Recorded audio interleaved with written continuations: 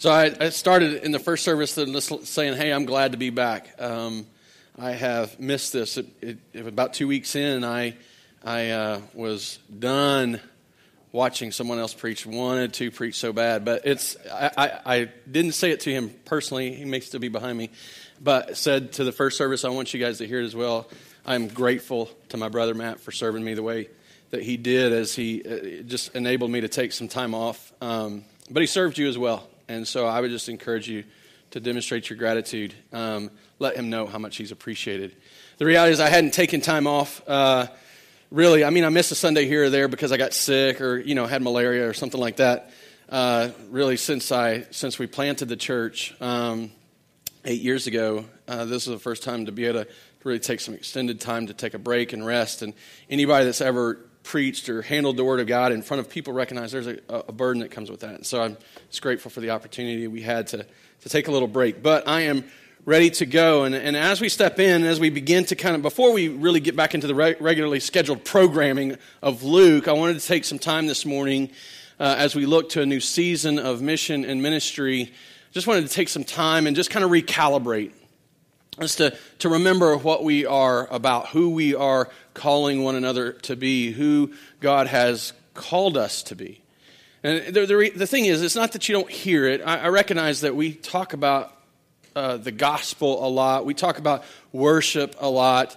You heard it in the messages last week, over the last several weeks from Matt. You hear it in our songs every week, and even before, if you open your bulletins, if you look at your bulletins, the phrase, the purpose for which we exist, to worship and lead others to worship, it's there. It's all over paperwork that we print. It's everywhere. So I know that we see it. I know that we're reminded of it, but it's not often we stop and just really look at it, and just really think about it and really dwell on it. And so I just, as we look at this time, or look into this new season, as life settles back down, kids are going back to school, lives are kind of settling back into the routine of regular living. I just felt like it's important for us to stop and just recalibrate. Because the reality is that we all are at risk, and we all are guilty of drifting. Organizationally, that happens all the time. In fact, maybe you've heard the phrase mission drift or mission creep, and simply what that is when the organization, when the mission or the purpose of the organization ceases to be its purpose, or it ceases to be about that mission or that purpose. That's critical for us as Christians. It's critical for us as a church to constantly just recalibrate, redirect ourselves, get centered on the main things, make sure that we're about the main thing. Otherwise, we'll be about all kinds of other things. Because the truth is, we're all guilty of it.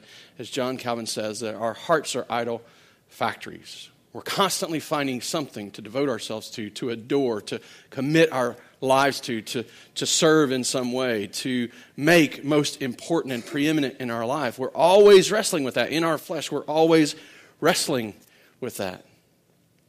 But it's so vital for us because our purpose, our mission is not one that we created for ourselves or determined on our own. It's one that's been assigned to us by the Creator God who chose to save, and who calls us to worship Him above all other things. And so that's what we're going to do.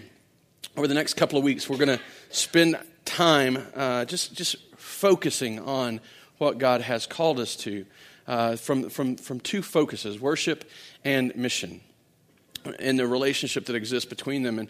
And I'm not going to go into it a whole lot today. You'll see it unfold over the next couple of weeks. But this week we look to worship. Before we jump in, let me tell you what we're going to try to accomplish today, so that you'll see it happening and you can kind of follow along a little more easily, I think. So I want to do two things today. I want to answer the question, what is worship? What is true worship? Every one of us worships something, but there's a distinction to be made. What is true worship? I don't want us to think of this as looking for definitions. Like I don't want to preach a sermon today that's going to define worship for you. Maybe like John MacArthur would define worship as honor paid to a superior being. It means to give homage, honor, reverence, respect, adoration, praise, glory to a superior being. We're not looking for a definition like that. We're not looking for a definition like Louis Giglio would say, our response, both personal and corporate, to God for who He is and what He's done, expressed in and by the things we say and the way we live. Both great definitions, but that's not the purpose of this sermon. In fact, we're not trying to define it in academic terms. We're not trying to build out a definition that would sit neatly in a dictionary. I want us to hear the words of Jesus. I want us to understand the essence of what true worship is. And so we're not going to spend a lot of time looking at the original languages and breaking down the Hebrew and the Greek to understand the word that is translated as, the words that are translated as worship. For example, the word today that you'll hear most often is the word proskuneo, that's been translated worship. It means to make obeisance, to do reverence to. From pros, towards, and kuneo, to kiss. It's to kiss towards. And that's from Vine's. We're not looking for that. That's not the point of the sermon. The thing is that these would both be great, worthy approaches. But what that would do is that we would build out some knowledge and we would miss the essence. We would miss the nature. We would miss the description, the explanation, the view of worship that's presented to us by our Father God and His Son, Jesus Christ. And that's what I want us to spend time today thinking about. It's not that those definitions are wrong. It's not that looking at the Greek is wrong. But today, as we seek to understand what is true worship, my hope, my prayer for us is that we will hear the words of our Savior. And that we will understand it from a perspective that He has come and described and explained and shown us the nature and the essence of what true worship is. And so we're going to be looking at His teaching. The second question we're going to seek to answer, first question is, what is true worship? Second question, is my worship true? Once we have answered the question, what is true worship, there's probably no more important question than we can ask. Is my worship true? There's no better evaluation to set in front of ourselves, no better light for us to step into and let wash over us, that we might see the truth and respond in kind. So today, as we begin this little two-part series, we're going to build out a very foundational perspective and understand that worship is the mission. Worship is the mission. We're going to look at that from John chapter 4, verses 19 through 23. If you've got a Bible, I'd encourage you to turn there and follow along as we read. If you don't, if you want, there's a YouVersion Live event out on the YouVersion app. If you are so inclined, all the notes will be there. All the quotes will be there. You'll be able to make your own notes and save it, email it to yourself, whatever, so that you can refer back to it later. Or the Bible's in the chairs. If you don't have your own, we'd love for you to take that with you, that you can have a copy of God's Word. John chapter 4, verses 19 through 23, we're breaking into the midst of an event, a series, a story, an event in which Jesus interacted with someone. And so let me just set the stage just so that you're kind of familiar with what's happening. So Jesus has been doing work in Judea, which is the southernmost part of the nation of Israel. At this point, the nation had been divided into three sections. Judea, Samaria is in the middle, and Galilee is in the north. And where we've been studying in Luke, if you need a timeline, where we've been studying in Luke, Jesus has gone into Galilee and he's doing his work there. So what we're going to study today happened before all that we've been studying in the book of Luke. Well, Jesus is working in Judea. He finds out that the Pharisees know that he's baptizing more people than John the Baptist. And because of that, it says because of that, he goes to Galilee. On the way to Galilee, he goes through Samaria. He had two options. He could have gone around Samaria, and most scholars think that Jews would have gone around Samaria because Samaritans and Jews hated, despised, if you will, one another. They couldn't stand one another. Jews thought that Samaritans were half-breeds, and Samaritans thought Jews were arrogant. We'll just leave it at that. They thought they were horrible, horrific people for hating them. They felt like they belonged to the people of God, and the Jews had cast them out, essentially. So there was this hatred, this vehemence, this despising of one another. And so many people think that Jews would have traveled around Samaria rather than going through. Well, Jesus chose to go through Samaria. He went from Judea through Samaria, headed towards Galilee, but he had a very important reason for doing that. He had an appointment. He had a meeting that needed to take place. And he gets to this village called Sychar, and he stops at this well. And he sits down, and his disciples go into the village, and they're looking for food. And he's sitting at the well, and while he's there, around noon, a woman comes to the well all by herself. And he begins to speak to her, and it starts with a request, "Give me a drink of water." And what begins to unfold is the reality of her salvation, the moment of her conversion. You see, Jesus would talk to her. She'd be surprised by it. He'd confront her with her sin. She would be blown away. She'd come to find that she had just met the Messiah, the one who they'd been waiting on, the one who God had promised to send to be their Savior. She found out she met him. She would be saved. She'd be given eternal life. And she'd be so amazed by this experience that she'd run back into the village, and not only would she be saved, but she'd tell all these people that she had met Jesus, and she would lead them out, and they would meet him, and many in that village would be saved, as well as this powerful moment in Samaria.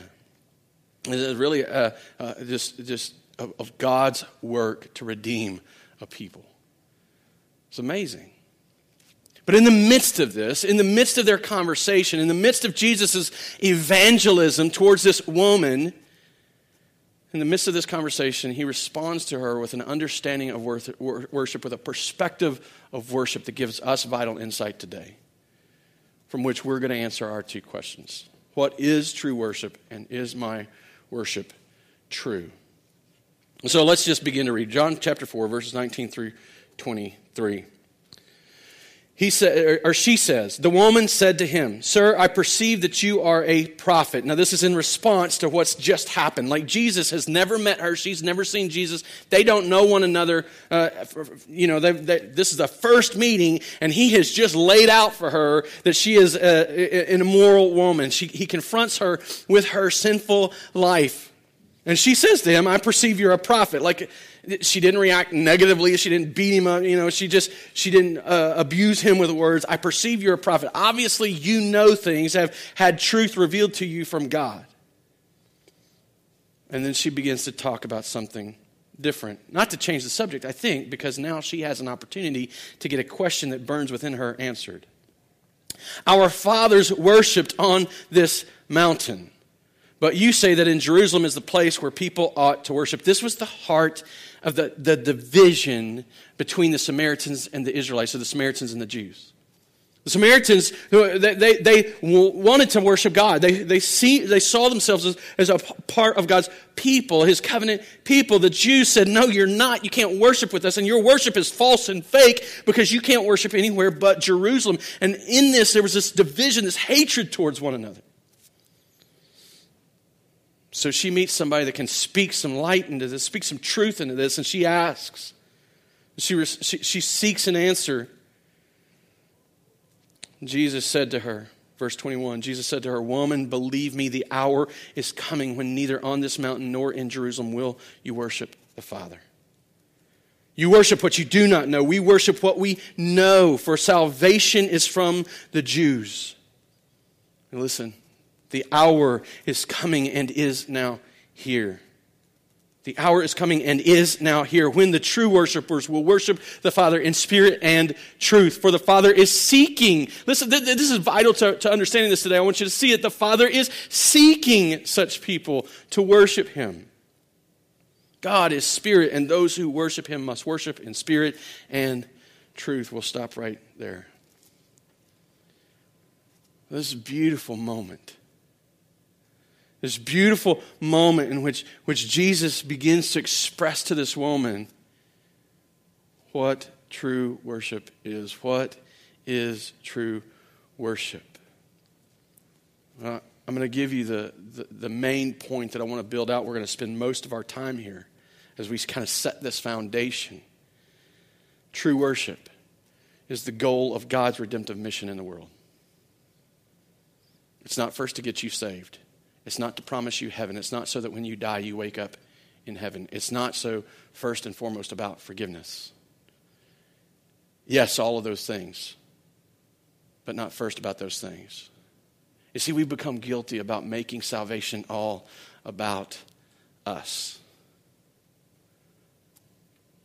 God is first and foremost about himself. He is a jealous God. The goal of God's redemptive in this world is true worship. And we saw it. I pointed it out. I made sure that you saw it in verse 23. This is what he is seeking.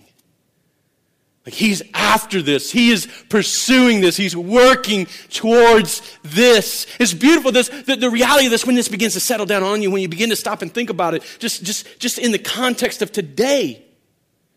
Not the rest of the week, just in this moment. You woke up this morning, you went and got a shower. I hope you brushed your teeth. I hope you came here expecting and seeking to worship. Before any of that began, God was seeking your worship. He's seeking you. He's seeking a worship from you. We think that worship originates with us. We think that it's all about, it's me just giving to God what he deserves. It's me honoring him, adoring him, devoting myself to him, obeying him. We think that it starts with us, but brothers and sisters, this is what God has always been working towards. He's seeking after this. And it's the whole process or the whole presentation of Scripture. And sure, the redemptive history that's shown throughout the Scriptures, the redemptive history that's demonstrated in the Bible, certainly demonstrates that he is redeeming a people unto himself. But what is the purpose for which he is redeeming us? It's worship. Let me just show you this in the Garden of Eden. Adam and Eve eat from the fruit. They realize they're naked and they become ashamed. This is the first time shame enters the world. Sin enters the world. Shame exists. They begin to hide from one another. They don't build clothes. They make clothes out of leaves and they cover up from one another. And then they hear God. And not only have they hidden from one another, they hide from God. It's like, we don't want to be found by him. Who seeks who in that passage? Who's seeking who? Who calls out, where are you? Not Adam and Eve. God seeks true worship from true worshipers. And he seeks them, and the reality is he finds them in sin. Not that he didn't know it, but they're going to ultimately end up having to walk through the consequences. They're going to have to own it and take responsibility and deal with what comes from their choice to rebel, to worship something other than God, to worship themselves, to believe a lie and turn from worshiping him to a worship of other things. Even in the Garden of Eden, God sought out us. In Exodus, who's the initiator of the covenant with his people? Not the Israelites. God is the initiator of the covenant. And at the heart of his covenant is the law. And at the heart of the law is worship. Not simply, hey, you got to obey this law. It's worship. For example, the moral law, you sum it up, the moral law, you sum up into the 10 Commandments. The very first one. You know what it is? It's about worship. You shall have no other gods before me. That is a command to preeminently, not preeminently, but to only worship God. You shall have no other gods before me. Not just the moral law, the ceremonial law, the holy days and the sacrifices and the bringing of the atonement for sin that took place in the temple. The building of the temple, the Holy of Holies being that most central place. It was all types and shadows that pointed to our Savior. But the very core of what they were about was worship. The sacrifices made us acceptable to worship, or made them acceptable to worship. The holy days set apart for a time to focus on God alone, among all other things, above all other things. And the Israelites understood this. They totally got this. And I know they did because when Jesus was tested and said, hey, what's the greatest commandment? They're trying to trip him up. What was his answer? Love the Lord your God. We could say, worship the Lord your God. Make him preeminent in your life. Make him first. And how are we supposed to do that? Love the Lord your God with all your heart, with all your soul, with all your mind, with your whole being. And then he says, love your neighbor like yourself. That's the second. It is like the first. Love your neighbor as yourself. This sums up, he says, this sums up the whole of the law. See, they understood that. They completely got it, that the law and the covenant was built. It was a plan for worship. That they might worship him, that he would be their God and they would be his people. Skip forward to the book of Judges. I love the book of Judges. That one of my favorite people in all of the scripture is in there, Gideon. He's one of my favorites. I identify so closely with him. Just so many insecurities in my heart and mind. It was just the reality of it. And this man was insecure, but God used him mightily. But here, God has delivered the Israelites from Egypt. He's brought them through the desert, brings them into the promised land as he always said he would. And he tells them, now go ahead of me, or go ahead of yourselves. Go and drive out all of the pagan nations from ahead of you. Make sure that none of them remain. Don't make partnerships with them. Don't intermingle, commingle with them. Don't have anything to do with them. You drive them out. And the Israelites disobeyed.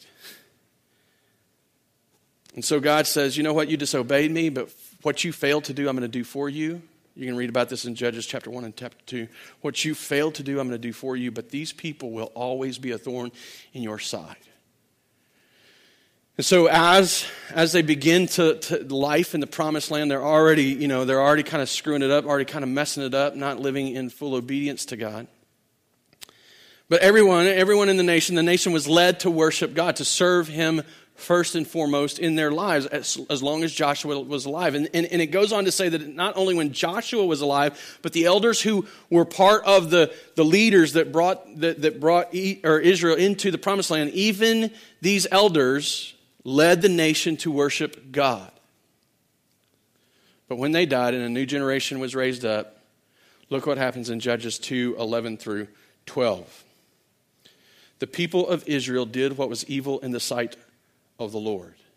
Now, if that was all we got, we could make up all kinds of things, right? We could determine, well, there's all kinds of things. They must have started smoking cigarettes and drinking alcohol, right?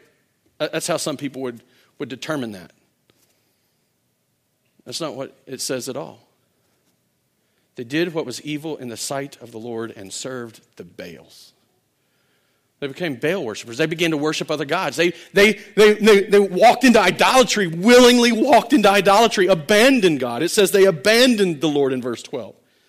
The God of their fathers who had brought them out of the land of Egypt, they went after other gods from among the gods of the peoples who were around them and bowed down to them, and they provoked the Lord to anger. And as a result of this, here's what happens in the book of Judges. And you can go back and read it for yourself. If you never read it, I would encourage you to do so. You get to see the grace and the mercy and the power and presence and the majesty of God all wrapped up into this one book of the Bible. So they become Baal worshipers. They abandoned the Lord that led them, the God that led them out of Egypt, and God gives them over he begins to give them over to other nations. He allows them to be defeated. He allows them to be oppressed. And so long as they pursue those other gods, this is what happens. And then they realize, what are we doing? This is craziness. We're living such miserable existences. Well, what are we thinking? And they'll turn back to God. And they'll cry out to him, deliver us, please, oh God, forgive us and deliver us. And God will raise up a judge, and the judge that he raised up would then come in as a precursor, or as a type and shadow of Christ, would come in and defeat those who were oppressing his people and lead them back into freedom. And it happened over and over and over. Because John Calvin's right. Our hearts are idol factories. Because the premise of the reason we're doing this series is right. Every last one of us need to be recalibrated constantly. We can't stop thinking about this. We can't stop coming back to this, because ultimately God is after true worship. It's the whole point of all that he has done. Move into the New Testament, Romans, it's this beautiful expression, this beautiful description of the gospel. In fact, as theologians study it, it's just so rich and so detailed and so broad. We get to understand so much of God's work. We get to see the very beginning of it, the reason and need for the gospel, because he says in Romans chapter 1, verse 21, that God's wrath is on us, that God's wrath is justified, because although they knew God, they neither glorified him or thanked him. They quit worshiping. They turned to false gods. They didn't glorify him. They didn't acknowledge him as God, the source of all problems, the source of all pains and struggles and the fruits of sin in this life. All the evils that exist start in this place. We cease worshiping God. And he goes on to express the gospel. He goes on to show that this is not just one person, this is not just a couple of people, this is all people.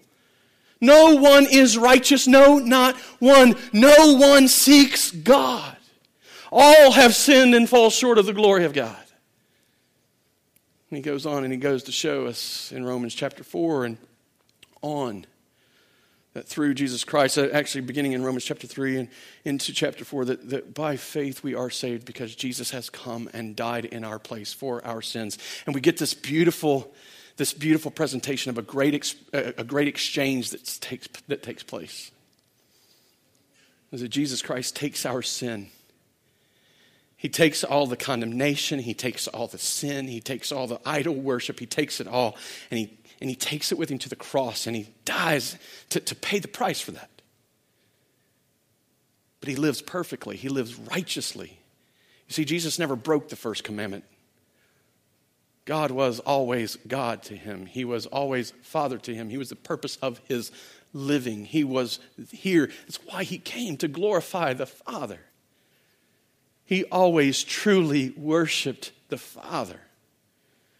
And the whole scheme of his life, the whole focus of his life brought that out. And because he never broke the first commandment, there was never any other commandment broken. But Paul, after teaching us that and showing us all of God's work in the gospel, showing us the benefits of the gospel, the blessings of the gospel, the good that comes from being found in Christ in Romans chapter 8, comes to Romans chapter 12 and 11 chapters of teaching on the gospel and God's work to save and redeem a people. He comes to this point, Romans chapter 12, verse 1, I appeal to you, therefore, I appeal to you because of everything that I've taught you to this point. I appeal to you, therefore, brothers, by the mercies of God, to present your bodies as living sacrifices and acceptable to God, which is your spiritual worship. God didn't come. He didn't send his son. He didn't do a work simply so he could save people. He saved people so that they could worship. This is the point, the goal of redemptive history. Ephesians details, again, Paul detailing the gospel. The first 3 chapters are an expression of God's work in the gospel. The second half of the book, chapters 4 through 6, are about what we do in response to the gospel. But he doesn't leave us hanging, wondering why God is giving us the gospel. He shows it to us in Ephesians chapter 1, verse 6, to the praise of his glorious grace. You can go back when you have time, you can read it. But he shows that we are blessed, that we are saved, that we are predestined from before the foundation of the world, that we are chosen to be holy and blameless, that we are forgiven by the blood of Christ. And why did he do it? To the praise of his glorious grace, that he might be worshiped. And I didn't tell the first service this, so this is a bonus for you because I kind of skipped past it. But when it culminates, when Jesus returns and he takes us to be with him, well, is it just simply so we can have a better life? Not alone. Yes. And so that we can worship God forever. So that our life for all eternity would be a glory unto him.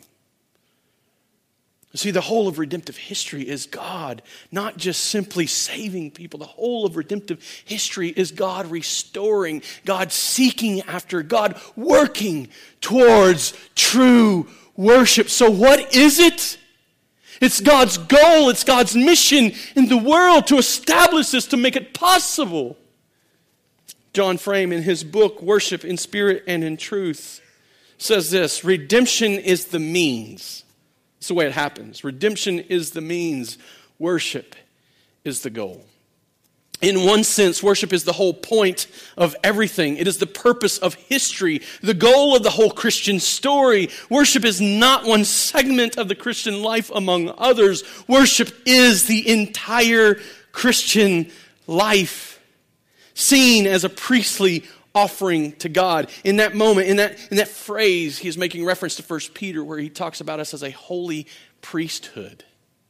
We have been saved to proclaim the excellencies of him who called us out of darkness and into his marvelous light. You were saved and given an inheritance and made righteous, not so you could simply say, I'm saved and made righteous, but so that you could worship God with your whole life. This is his goal. He is seeking this worship. And John Frame goes on, when we meet together as a church, our worship is not merely a preliminary to something else. Rather, it is the whole point of our existence as the body of Christ. God isn't in the business of just simply assembling people for the sake of assembling people. He isn't in the business of just gathering up stuff and saying, look at what I did. He's got a greater purpose, and that purpose is true worship. It is his goal in the redemptive history. In fact, he was so given to it, it was so important to him that he sent his only son to make it possible. Jesus' life, death, and resurrection empowers true worship. It makes it possible. You can see this back to the text that we originally started with, John chapter 4, verse 23. The hour is coming and is now here. This is Jesus talking about, he's making reference to his arrival, his coming into the world. The life that he's going to live, the perfect life that he's going to live, the sacrificial death that he is going to die, and the victorious resurrection that is going to empower, enable, make us acceptable to truly worship God. God was so given to worship that he suffered, to true worship, that he suffered for it. That he sacrificed of himself for it. That he paid the price to make us able to accomplish it. He didn't save people simply so that they could be students of the Word, so that they could sit down and study the Word. He didn't save people so that they could simply be people who are followers or who try to live in the example of Christ. He didn't save people so that they could just get together on Sundays once in a while and sing some songs together. He didn't save people that we would just simply be a people who serve him and serve one another. Yes, those are things that we're called to do, and those are expressions of worship, to study the Word. It's an expression of worship, but it doesn't have to be, and it isn't always worship. There's plenty of people who study the Word and who know a lot about the Bible, but do not worship the God that's revealed in the Bible. The Pharisees, Jesus called them whitewashed tombs. There's plenty of those still alive today. I know a lot of atheists who can quote a lot of Bible that they can justify their own understanding and their own view. The first time I looked for anything in the Bible on my own, not the first time I began to really read it and study it, the first time I ever looked for anything in the Bible on my own was simply to justify myself. I wanted to prove that all those people that told me I couldn't drink were wrong. And this is big stuff, so I wanted to prove to them that they were wrong, and I needed to be able to justify myself by the Scripture that I could go and drink and party all I wanted. That's why I went to it. That's not worshipful at all, unless you count me worshiping myself as worship. But that's not true. It's false. He didn't save us just simply so we could serve one another. Yeah, service, it can be an expression of worship. But it doesn't have to be. There's a lot of people who do a lot of things that are noble on the outside. They look good. And they seem so sacrificial and selfless. But if you dig deep enough, they're doing it so people think well of them. There's a lot of people in the world who say that they want to be just like Jesus, and they love Jesus, but they sure don't like his people. There's a lot of people who act like they follow Jesus, But if you examine their life, it's not one that honors God.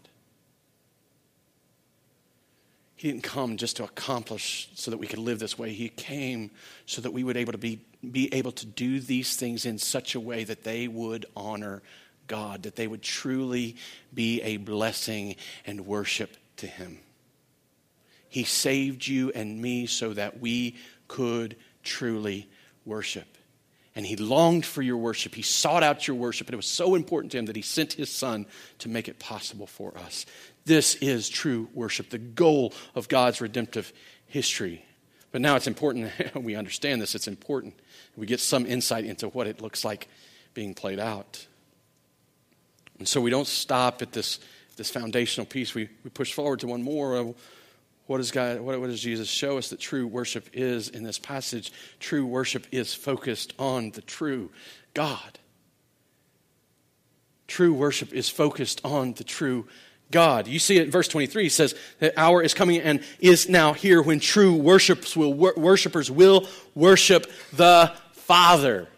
The Father, not some other being, not some God that's revealed himself some way that a person has determined. The Father, he's his Father.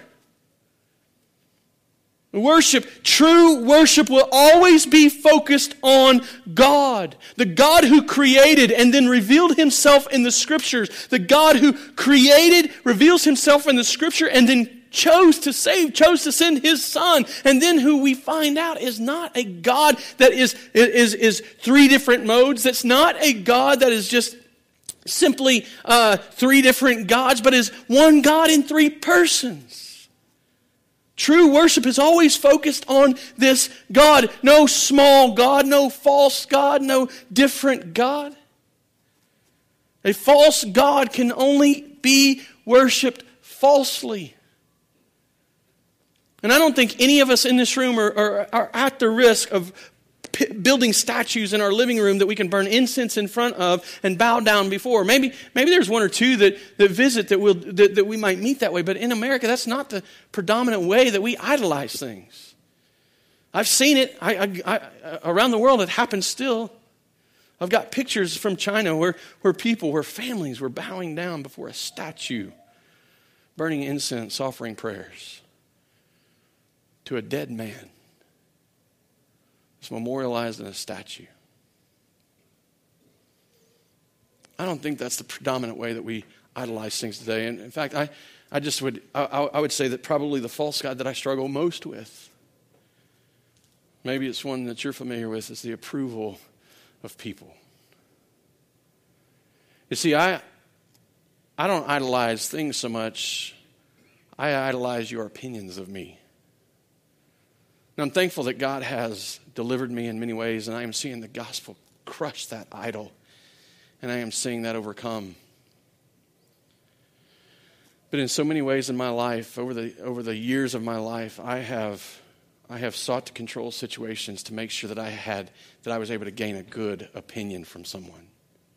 Now, honestly, I didn't care if that person really believed something good about me so long as they would say something good about me. I mean, I was so far messed up that I just tell me the lie. Man, you're great. Okay, that's all I need. It could be the biggest lie. Like, they may hate me. They may be talking bad about me behind my back and not mean any of it. I couldn't care less. I just wanted to feel like people liked me. So it shaped the way I made decisions. It shaped the way I decided to spend money. It shaped the way that I devoted time and effort in my life. It shaped everything about me. And when God righted my life, when he set me right side up, I began to see that the gospel was bigger than that. And that all my approval, all the acceptance, all the affirmation I longed for was in my Creator, God. And I wish that I could tell you that my flesh didn't still raise its ugly head and try to get me to long for your approval more than his. But my heart tells me that God has fully accepted me in Christ, and I am grateful. You see, your idol may not look like approval. It may be more about comfort. It may be more about control. It may be something like money. And usually it's not always really money. It's really what money can provide. Stuff. Sometimes we think money gives us security. I don't know what it is. but I know it's something. The whole reason Jesus came is so that you would no longer be trapped into worshiping those false gods falsely, but you could worship the true God truly. And in so doing, find freedom and joy that is everlasting. You see, he's not after your worship simply because he's some arrogant, narcissistic God. He is not Donald Trump, right? He's not after your worship because it makes him feel good, because finally he gets what he deserves. He seeks your worship because it's in true worship that you find the greatest joy and blessing. The giving up of ourselves, the giving up of the pursuit of things for self, the laying down of our life for his honor, for his glory, to serve him first. That's where eternal life blossoms. That's where we get to enjoy the beauty and majesty and the blessing of the gospel most fully. But where we worship other things, we're no different than the rest of those found in the scriptures who worship false gods. True worship is always focused on the true God as he has revealed himself. True worship is expressed in spirit and in truth. Again, go back to verse 23. True worshipers will worship the Father, the true God, in spirit and in truth. For the Father is seeking such people to worship him. It's not one or the other. It's both. Spirit and truth. And there's a lot of discussion about what he means here. I think in the context we can kind of see it. We don't have to guess too much. In the context, we see the correlation, we see the contrast of the worship of the Samaritans and the worship of the Jews. The Samaritans, they had a desire. They had an internal desire for worship. This is true of all people. Every person worships something. You go into the archaeologists. I can't think of the people who find new people groups, but you go into the deepest, darkest parts of the jungles and you find new people groups, and they find that within their social structure they have a deity that they worship, because we are always creating something to worship. Everyone does this. And so these Samaritans, they had this internal desire, this internal working, this internal compulsion to worship. They had a spirit for worship. But their worship was not true because their worship was not based on truth. Their worship was based on what they had determined. They had decided where they were going to worship God. They didn't know the God. In fact, they only accepted the first 5 books of the Bible as scripture, so they missed out on all of the prophets to that point. They missed out on everything that came after Genesis through Deuteronomy. They worshipped without knowledge. They worshipped without truth. Their worship was not acceptable. It was not true, though they had a spirit for it. I imagine that their worship services, there's great experience in it. But their worship was false because their teaching was false. On the other hand, you had the Jews. They had all of the scripture. They had the prophets. They had the law. They had it all. They had all of the opportunity. And they were great theologians. They were studied. But as I mentioned a minute ago, Jesus, when he approached the Pharisees, he called them whitewashed tombs. They were dead inside. So they may have had the truth, but their worship was false because their spirits were not after the true God. And that's most clearly seen when Jesus comes and they reject their Messiah. You see, it's a both and thing. Spirit worship must originate within us, not within our own nature. Don't misunderstand me. There's no coincidence that this chapter, that this event, that this moment that Jesus happened to move into in John chapter 4 expressly immediately follows the moment in John chapter 3. Like John didn't place it off someplace else in the story. He puts it right here for a reason. John chapter 3, a man comes to Jesus at night and he's like, hey, how can I, we know you're from God. And Jesus is like, hey, here's how you have eternal life. You got to be born. You got to be born again. And then he goes on to explain that means to be born of the Spirit, that you must be given spiritual life. You see, this internal compulsion, this internal desire for worship, it begins within us because it's been placed within us by the Spirit of God. What's born of the flesh is flesh, and what's born of the Spirit is spirit. We must be made alive. Our spirits must be made alive by God, that we might worship the true God. But if all we have is experience, you might apply it this way, or you might look at it, exemplify it this way in today's culture, today's world. If all we had was experience, we'd be charismatics, we'd be Pentecostals, right? And I'm not trying to make fun or tear down. I'm just saying that in many ways they have abandoned doctrine for the sake of experience, because they long to experience worship.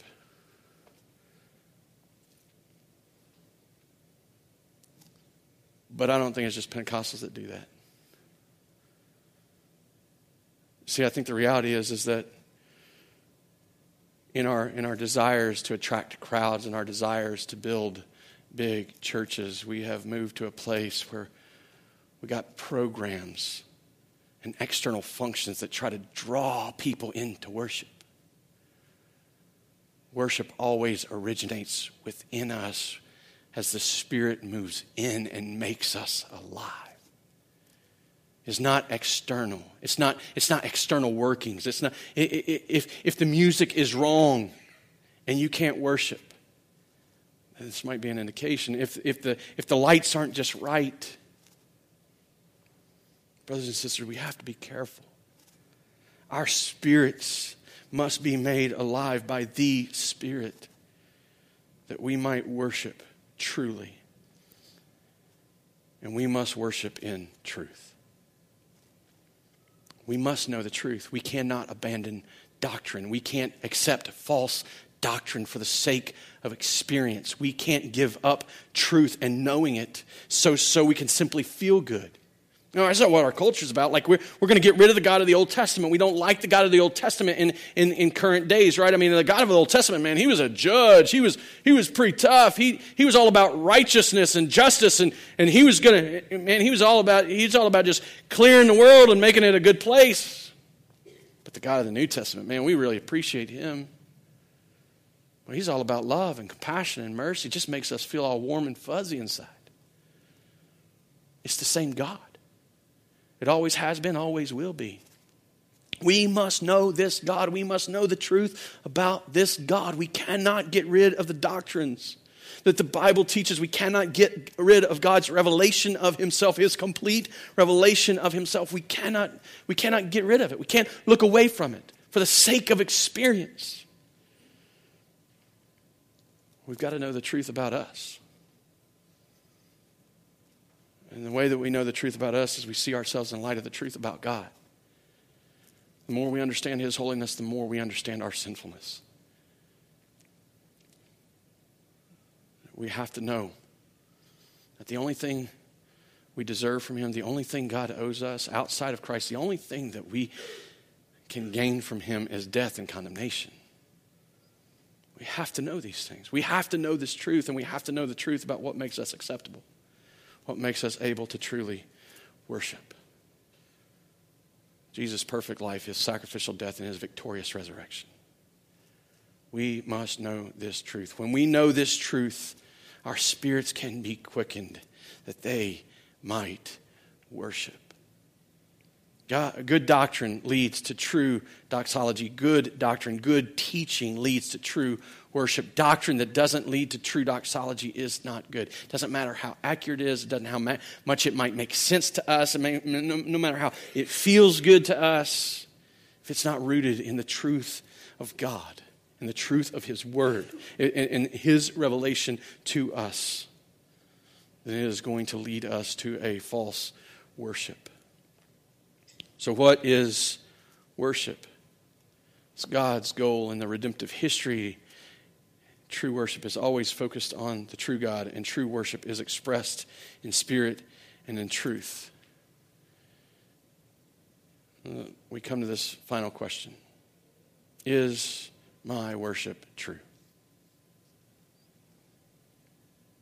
Let's just do an inventory. what does the expression of your life indicate is the focus of your worship? What do you prioritize in your life? Like if you were to open up your checkbook, to write down the amount of time you spend on certain things, list the things that you just will not miss. Like if you're going to miss it, you'll part the sea so you can make sure that you're at this thing or taking part in this event. Or what are those things that you prioritize? And as you think about those things, is it because you long to see God glorified, or because you're trying to find your happiness and your joy and your satisfaction, your comfort, your approval, your control, your security? What are you looking for in them? Because the reality is that in the life of a person who's seeking to truly worship, you'll see them working lots of hours. You'll see them coming to church on Sunday. You'll see them taking time off and relaxing and recreating. You'll see them giving money away. You'll see them serving one another in the church and striving to do a work in the world. And that can all be given and done to honor God. But it can all be done to secure salvation for ourselves, which is simply worship of self. Why do you do what you do? Do you know truth? Do you seek to know more truth? Do you long to know the God of the Bible? Are you willing to confess that you are, apart from Him, broken and needy and undeserving, and only able to stand in His presence by His grace and goodness?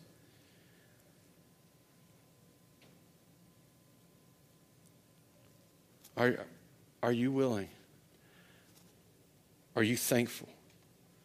Do you desire that the point of your life would be to see the goal of His mission in redemptive history successful, that you might truly worship Him? Does that bring you great joy that He seeks after you for your worship? John Calvin wrote this: we should consider it the great end of our existence to be found numbered among the worshipers of God. God has sought out true worship. There is no greater purpose to give ourselves to than to truly worship Him. With our hearts, with our souls, with our minds, head, hands, and heart. Every part of our being to glorify Him. Let's pray.